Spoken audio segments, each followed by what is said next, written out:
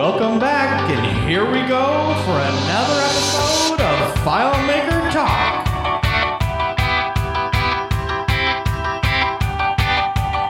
All right. You know it. This is us. You go.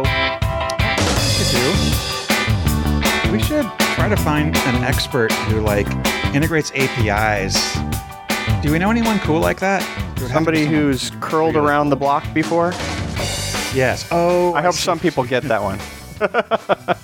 I really like that. Yeah. Do we know anybody I don't know, someone down under, something like that? There's a guy named Andrew. I think there's some company named DataBuzz. It's DataBuzz. DataBuzz.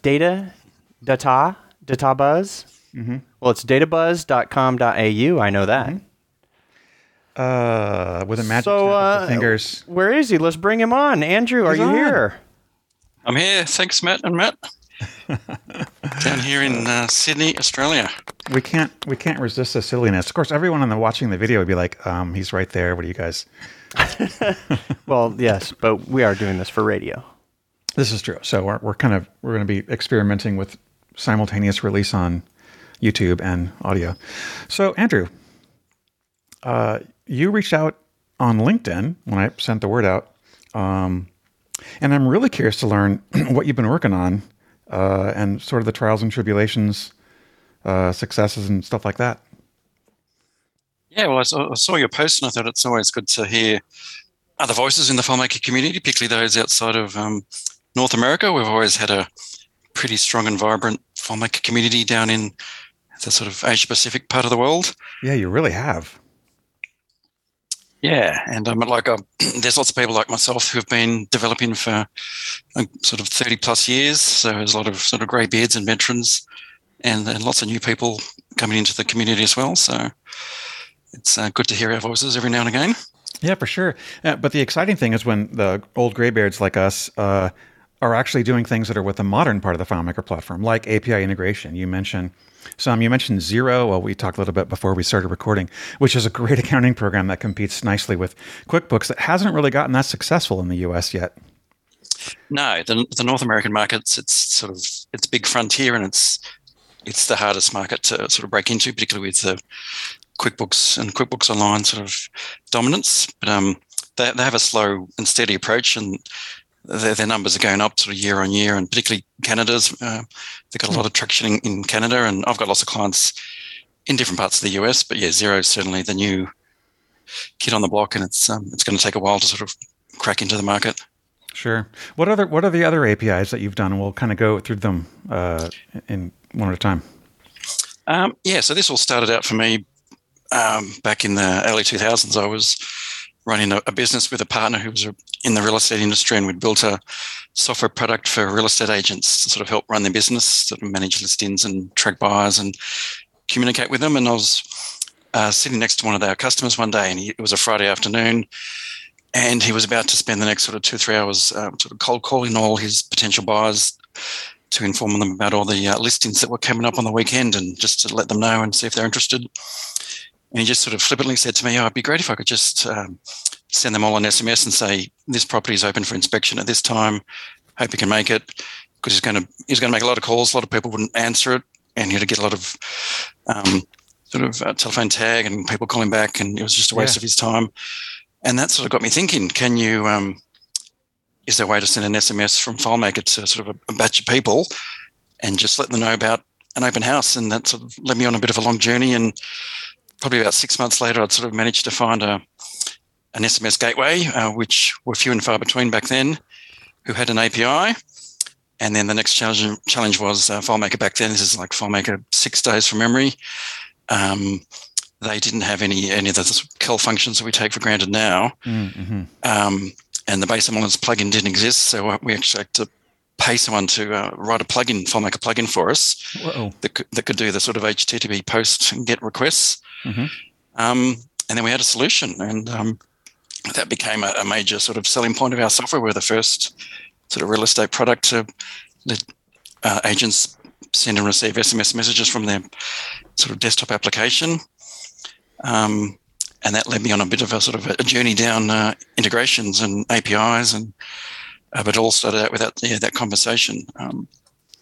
So I have a question. I've heard- Is it Twilio that you're using, or is it something custom, or is it? Well, Twilio is one of the more popular SMS gateways these days, but it didn't exist back in the early 2000s. So we were just working with a local Australian gateway who have now sort of been bought out and merged into some of the other bigger ones. But yeah, these days, so we have a product called FM SMS now that we sell that has all the sort of tools to let you integrate your with your FileMaker solution, so you can send and receive your SMS messages, and we support about 60 or 70 of these SMS gateways around the world, and Twilio is one of the more popular ones that we sort of recommend, particularly in the North American market.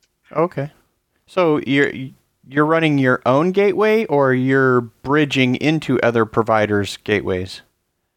The second option, yeah, we're just connecting FileMaker to a gateway of your choice. So we let people pick and choose. They might already have an existing relationship with a particular gateway, particularly in their country.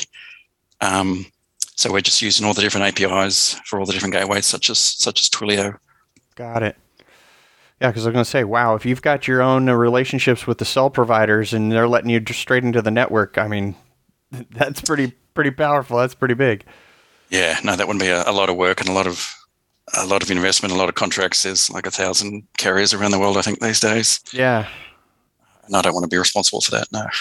So, that's for sure. Yeah, my first exposure to anything sending wise in the early days was each telco provider basically allowed you to use their gateway via email. So you would email to the phone number at the provider, some address, some root domain. But then, people, I guess, started abusing that probably. Well, and also you had to know which cell phone provider your customer was with, and sometimes that was just impossible to find out, or people port their numbers to another carrier and you don't know. And so it was very unreliable, that system. Yeah. I just changed providers, and I'm getting a lot of messages from companies that I use saying that my number's not valid, even though it's the same, because they sense I'm on a different provider now. So one of the things I read, and I'd love it if you can confirm or comment on this, is that when you send messages via SMS, that people are much more likely to respond. So I'm wondering, like, when you started doing that to these real estate people and all these projects since then, if you're getting a higher success rate of people actually taking action compared to, say, sending an email or making a phone call. Yes, there have been a lot of studies around this, and SMS has some really high numbers in terms of deliverability and open rate. So 99% of messages are delivered and read, I think, within a couple of minutes. So people are much more likely to open and read and respond to an SMS compared to an email, which often will end up in your junk folder. And I mean, like all of us, we're all probably getting sort of tens of junk spam messages a day, and sometimes it's hard to pick the real ones from the fake ones. And I'm getting a lot of spam SMS these days as well. So it's becoming a bit harder. But yeah, SMS has certainly got a great history, particularly for notifications and appointment reminders and that sort of stuff. It's got a proven history of deliverability and people actually opening them and reading them. So FMS is pretty sweet. FM SMS. It's kind of a mouthful. What are some of the other ones you've worked on? So we've released sort of a sister product to FM SMS, which is FM MMS, and that's all about multimedia messages, so picture messaging. And that's a bit more of a sort of a niche market where you might want to send a photo or a QR code or some sort of graphic image. And that's obviously, it's more expensive compared to SMS. You can send an SMS for under a cent these days, but an MMS is going to cost you a bit more. It's got a bigger payload, and it's probably more for sort of marketing communications where you want to have sort of a more of a visual appeal and have something that stands out that people can respond to. So it's good in real estate. Once again, it's good for sending pictures of open houses of houses, and a lot of restaurants use it for new items on their menu, for example. So we've sort of got the SMS, the text messaging, and the MMS, the pitch messaging covered. Are you doing the optimization for that pre-provider, or are you letting the provider take care of the optimization? For example, you've got an image that's 1 meg, and it's going to need to be dropped down because they're delivering that in chunks. Are you doing that in FileMaker before you hit the gateway? No, everything, we sort of hand it all off to the gateway, and each gateway has their own rules about how many attachments you can send and how big each can be and what format it can be. So for some of them, we have to convert it to a JPEG if it's a PNG, for example.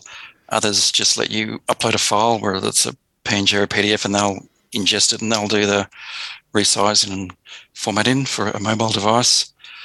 So we just handle the sending of the message and the content and let the gateway do the optimization. Yeah. Got it.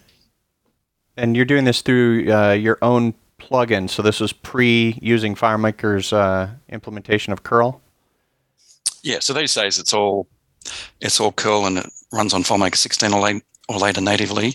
So no plugins. Yeah, as soon as we're able to remove the plugin dependency, we did. That was okay. So you are using FileMaker's embedded curl.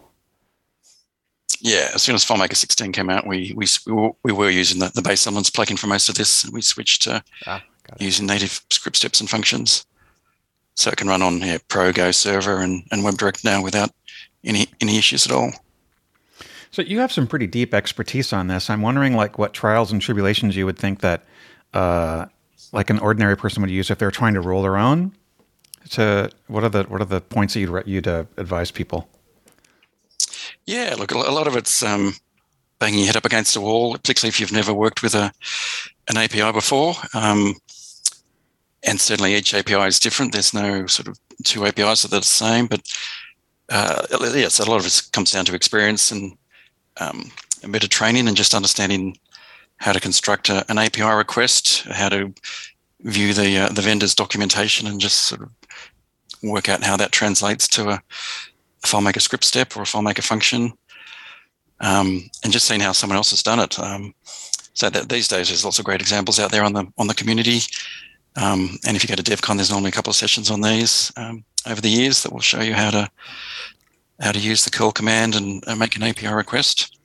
I remember FileMaker conferences from like 8 years ago. COVID time. Yeah, I think mostly it comes down to know your flags in curl, and then after that, your biggest thing is going to be your encoding. Know your characters. Your provider may not like your character 10 versus your character 13. So, yeah, lots of vendors will give sort of Postman examples that no one will give you a FileMaker example, obviously, but you can get a Postman example. You can normally get that working, and then it's not that hard to convert that to the sort of FileMaker equivalents. If you can get it working in Postman, you're sort of halfway there, is my experience. Yeah. Has Claris Connect had any connection, or do you have anything deployed with that or your customers? Not yet. No, I was sort of intrigued when I was at that DevCon when they announced Claris Connect, and I wasn't quite sure what it would mean for my business and our products, because a lot of the connectors they had listed were things that we connected with, like Shopify and DocuSign. But it turns out that what they do is quite sort of a subset. It's quite limited compared to the full sort of breadth of the API. So with DocuSign, for example, they don't let you send an agreement to be signed. They just let you get notified when someone has signed an agreement and pull down the completed document. That's kind of a glaring omission. Yeah, and the same with Shopify. So it's very limited. So Claris Connect really hasn't been I was sort of looking forward to sort of getting stuck into it. It's got some benefits, like it makes it a bit easier to work with webhooks to receive notifications of a new online order or a new reply to an SMS you've sent. But it's yet another subscription service, and less so now. Now with the brand new, days old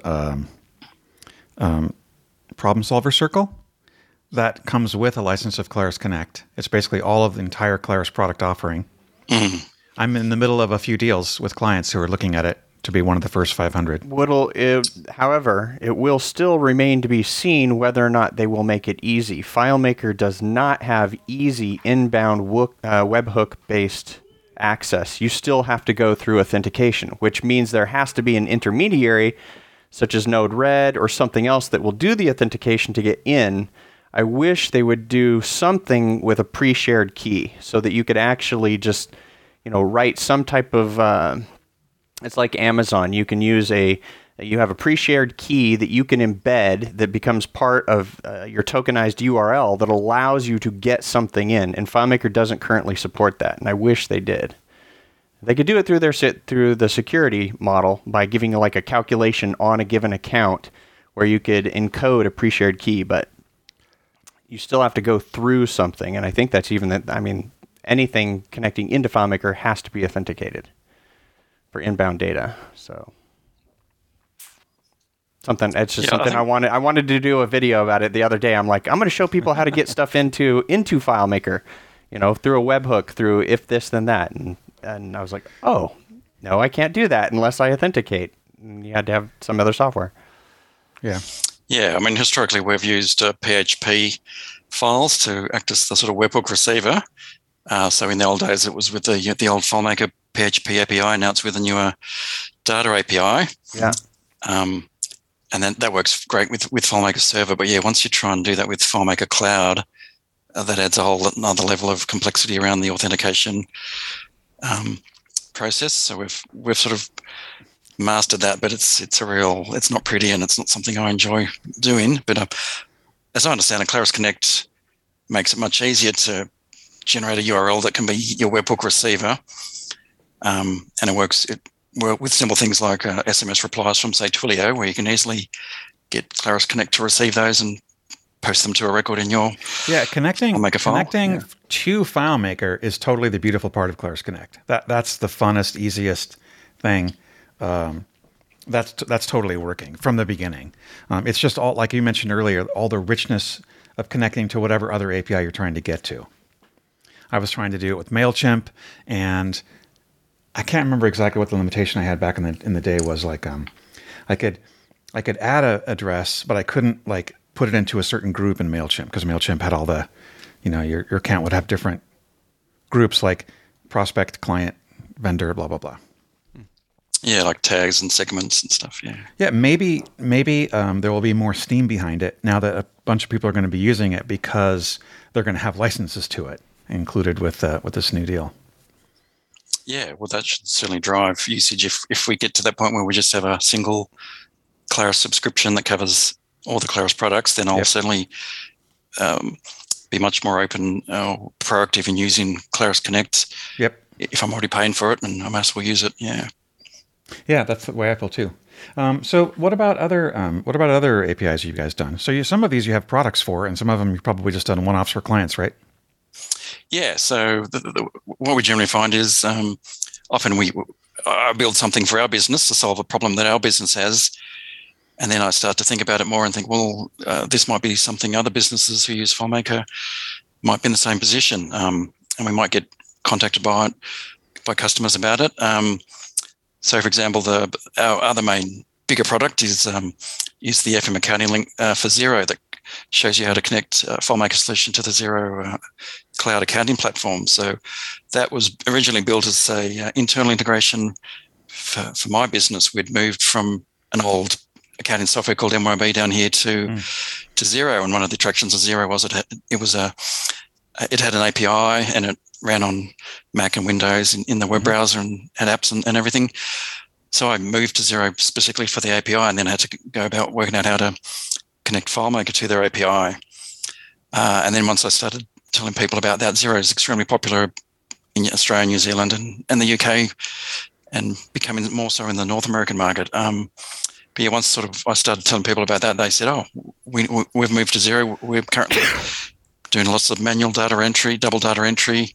Can you do it the same for us?" So once we do it for about half a dozen customers, that's when I start to think, oh, can this be a product? Because I've been selling FileMaker products for a good sort of 25 years now, and it's sort of my brain tends to think, oh, can I sort of productize this? And yeah, that's been going since about 2014. I think we first released that.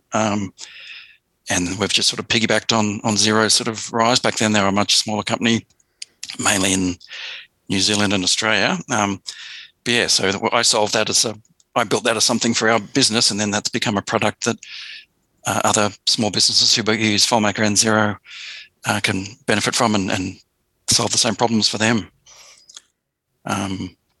And then same experience with WooCommerce. I have 2 WordPress sites that run WooCommerce for an online store for selling FileMaker solutions. Mm-hmm. And we were using the external SQL source feature many years ago to just directly connect our internal FileMaker CRM to the MySQL tables on the WordPress store, WordPress sites. Mm-hmm. And one day our web host cut off the port that is used to connect, and they just refused to open it again for security reasons. So I really quickly had to come up with another solution because I didn't want to spend my time doing sort of double data entry of orders that we get from an online store and so on. So I quickly worked out WooCommerce had an API, built an integration for our FileMaker solution to WooCommerce so we could update products on the store and download orders from WooCommerce, or sort of click of a button and use webhooks and so on. Mm-hmm. And then once again, I thought, if this is helpful for my business, there's probably some other FileMaker users out there who use FileMaker and WooCommerce. Let's make a product. I'd had a few inquiries and see what happens. And it turns out I didn't really know, but WooCommerce is very popular in the FileMaker community around the world, particularly in sort of Europe and North America. Mm-hmm. And we've got customers in sort of tens of countries in so many different industries who all use FileMaker and are now using our solution to help them integrate and eliminate the whole sort of double data entry of updating products in 2 systems and manually rendering orders they get in the online store. Solving problems for our business has turned out to be a good sort of insight into whether we've got a solution that can work for other businesses as well. Yeah, you sort of see the pain and the and the benefit too. You mentioned Woo and WooCommerce and Shopify. Those seem like the 2 big ones around here. I don't know what other ones are people using, Matt. Me, I have no idea. I've always been hooked through Authorize.net through a direct merchant account. But I've heard of the 2, but I haven't investigated others. I mean, of course, you've got a lot of sites now. For example, Wix. I believe Squarespace probably has integrated commerce. You may have to hook them up to like a third-party merchant or the actual financial gateway, which I know there's Braintree and others. But yeah, all these businesses, if they have an API and you can connect into it, then you're going to write your hooks and what you want to expose of their API. But it's definitely, if you don't want to go through the hassle, it's way easier to just get something like what Andrew's offering here. Mm-hmm. Like if I'm already using WooCommerce, why do I need to go create that? Just go check out his WooCommerce. Yeah, well, that's what our products have become. Essentially, they're time-saving tools for developers who don't want to invest the time in learning all the ins and outs of the API. They can just buy a sort of a relatively cost-effective solution that will show them how to do it. They then just have to translate that to their existing FileMaker solution and map fields is generally what it comes down to, and they can be up and running really quickly, or they can use our file and just push and pull data from their solution to our file. And once we'd put the WooCommerce solution out there, we immediately started getting requests from people who use FileMaker and Shopify saying, can you build one of these for Shopify? And I'd sort of heard of Shopify a bit, but didn't really know much about it. So started investigating that and build a solution for that, basically the same as the FME Commerce Link for WooCommerce, but for Shopify. And that's become, extremely popular. And I didn't realize how popular Shopify was as well. And scalable. I mean, it can go huge. You can build very large, yes. Millions and go millions. For Stripe next. Stripe is another provider. True. Commerce. Yeah, so we've had people inquire about other solutions, online stores like Magento and the Amazon one. So they seem sort of more niche and smaller ones. So we've done a few. eBay too, maybe. Yeah, but definitely WooCommerce and Shopify are the 2 seem to be the number 1 and number 2 in online e-commerce stores that a small business like a FileMaker customer would typically be running. Very nice. Matt, what more questions do you have? Myself, I've been looking at the page while we've been talking here over at databuzz.com.au, and you click on their products link, and all of them support all the standard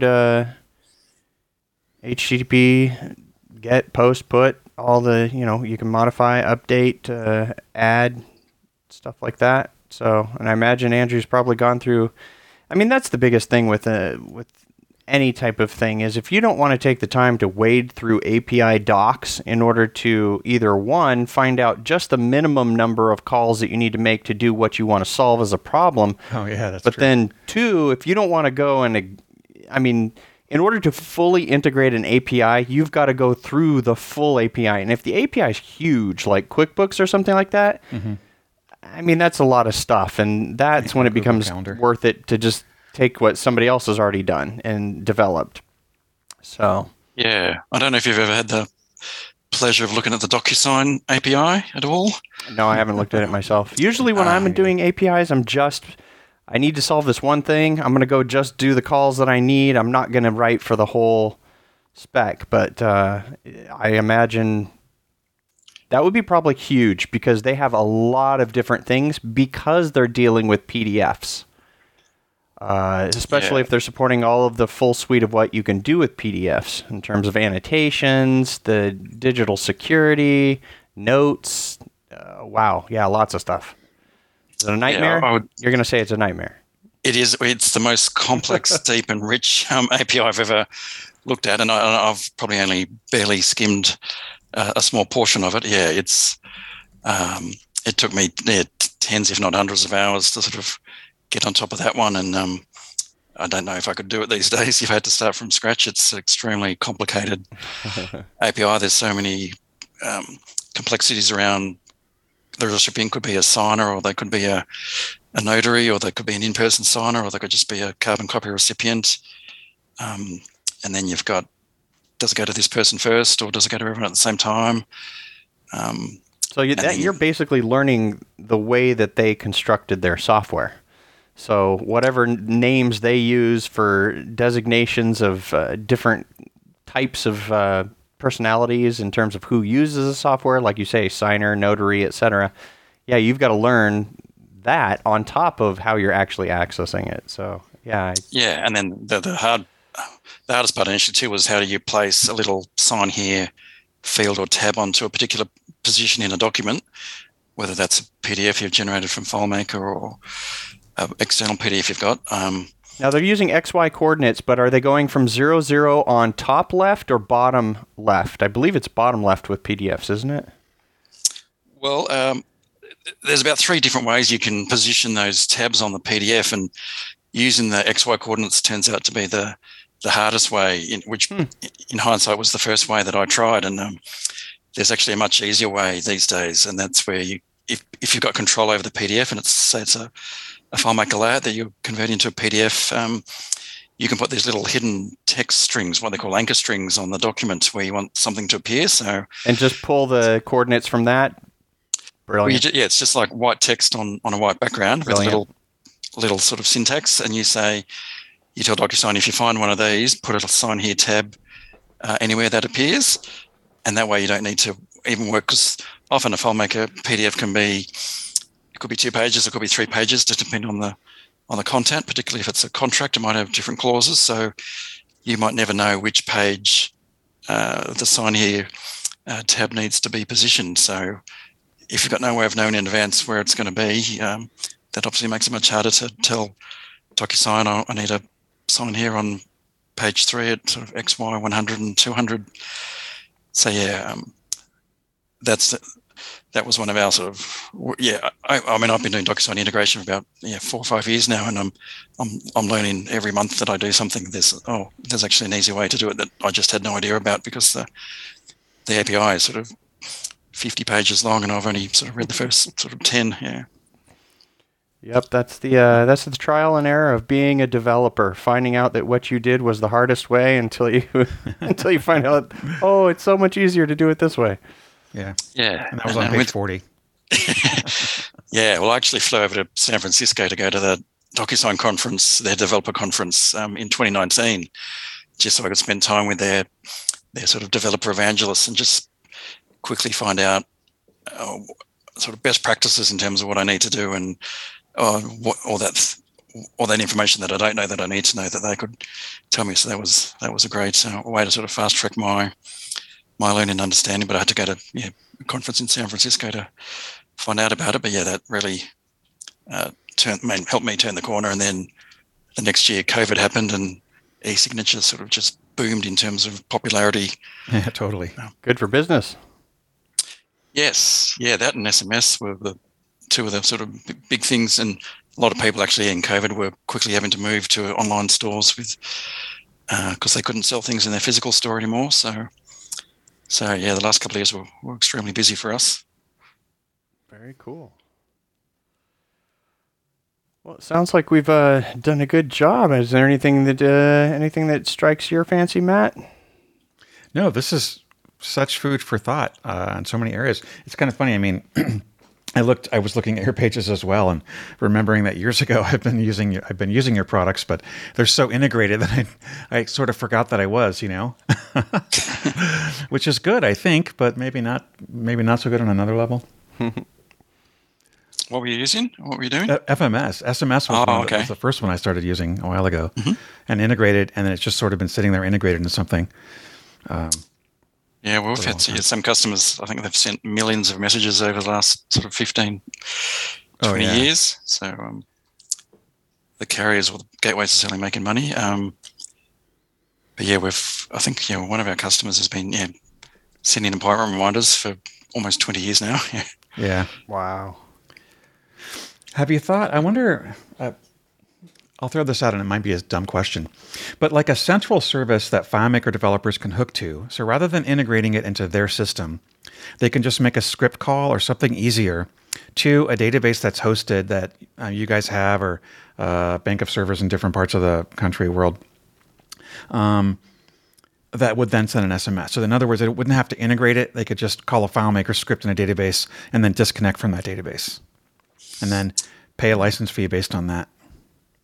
Yeah, that's interesting. I certainly have thought something along those lines over the years. I suppose that would certainly make it easier. It's basically just a service that people subscribe to. I've sort of wanted to avoid sort of handling other people's data and being responsible for storing that, I suppose. I guess you may or may not need to store it. Probably would be a good idea to at least log it. But anyway, it's just a thought.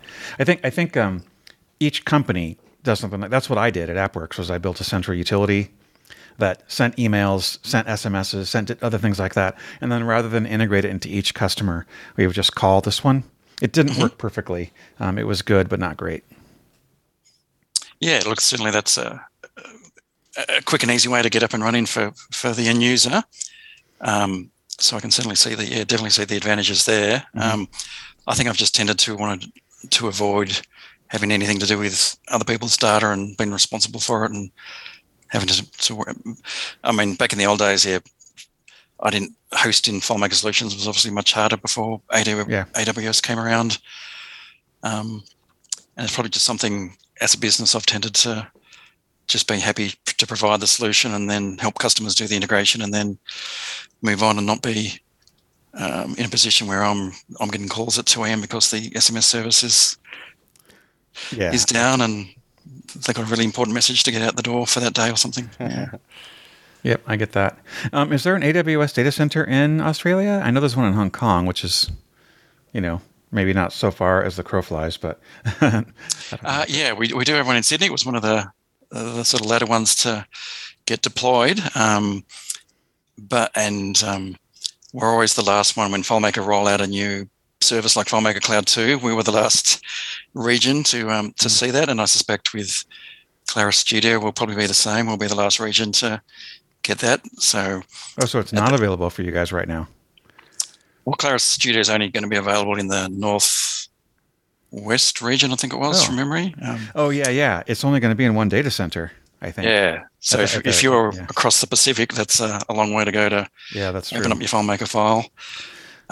And they tend to go, west to east. So Sydney will be the last one that gets, based on previous experience, will be the last one to, and they can take sort of a year to 18 months for that to happen. Hopefully it won't be as long for Claris Studio, but yeah, we've certainly got our own AWS regions, but we're generally the last one to see any action for this sort of stuff.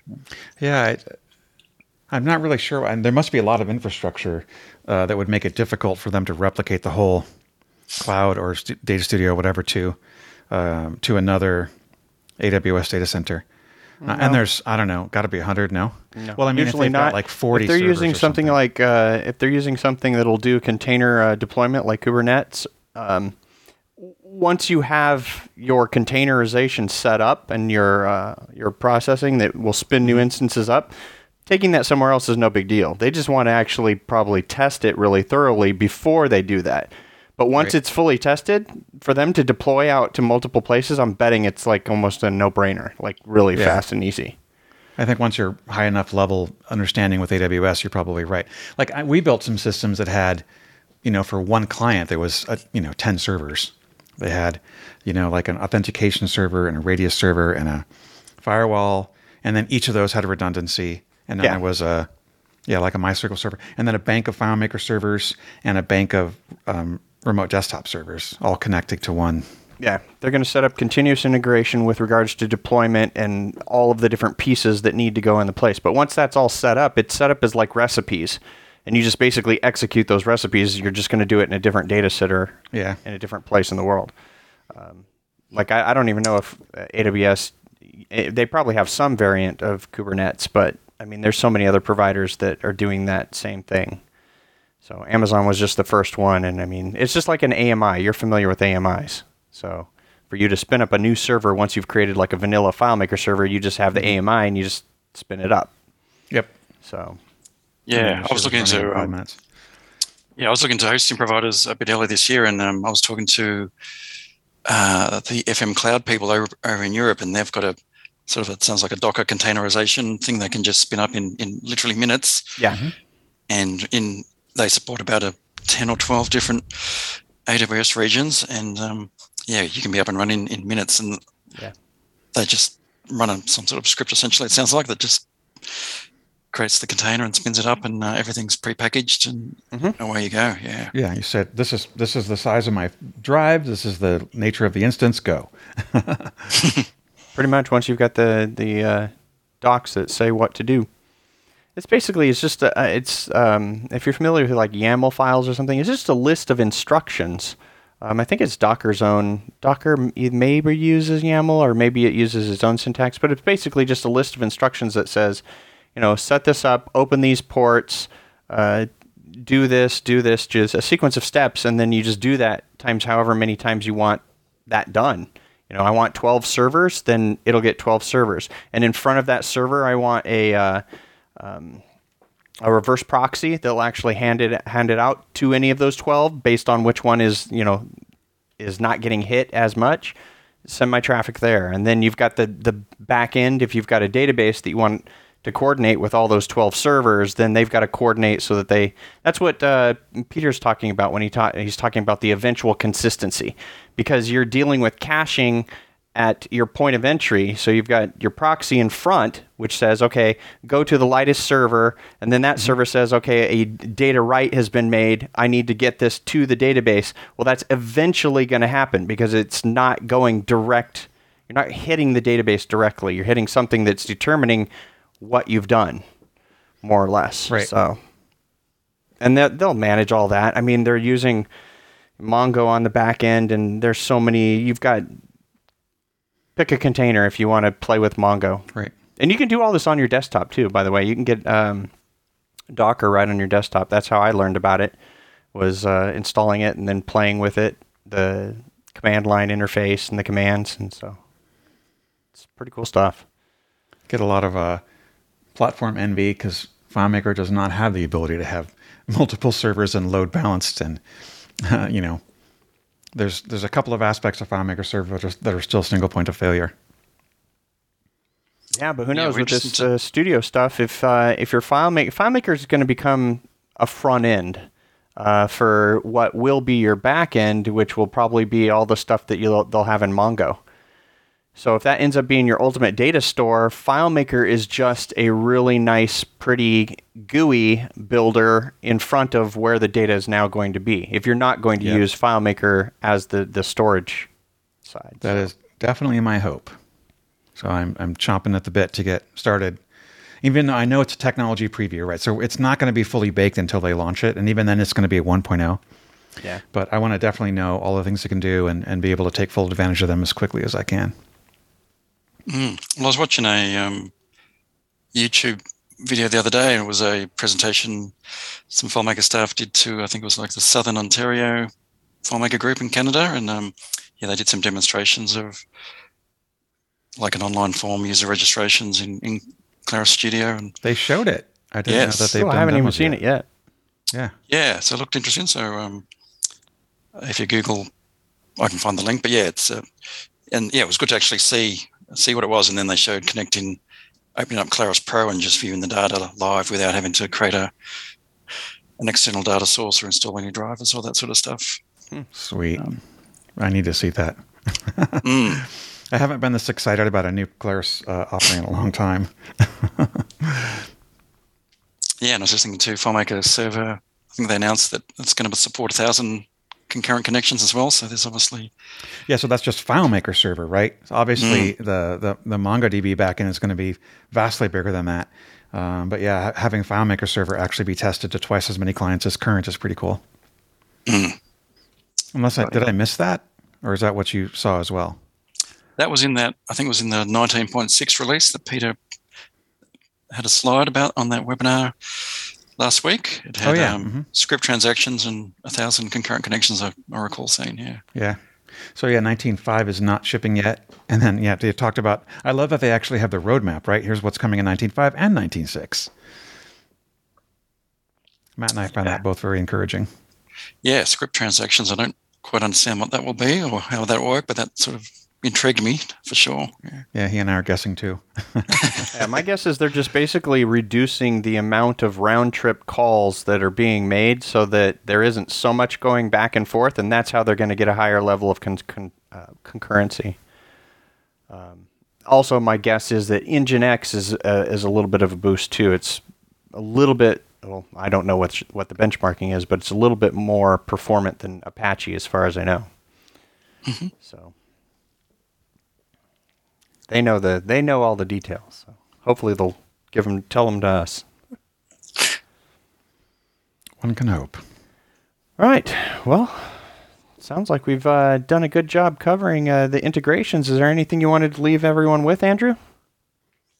No, just, if they want to go and check out the database.com.au website, if they want to find out more information about our products for accounting integration or e-commerce integration or DocuSign, please get in touch. Happy to answer any questions they have. And thanks very much for having me on. Yeah. Excellent. Thanks for your time. So you heard it, folks. If you need anything, SMS, MMS, accounting through Xero, MYOB, WooCommerce, Shopify, DocuSign.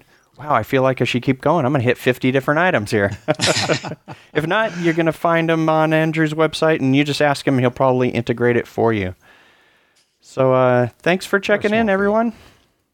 Let's play that jazz music. Yeah. Do it. No, I do this every time, so I have to not do it sometimes. And this is that time. No, I guess I screwed up.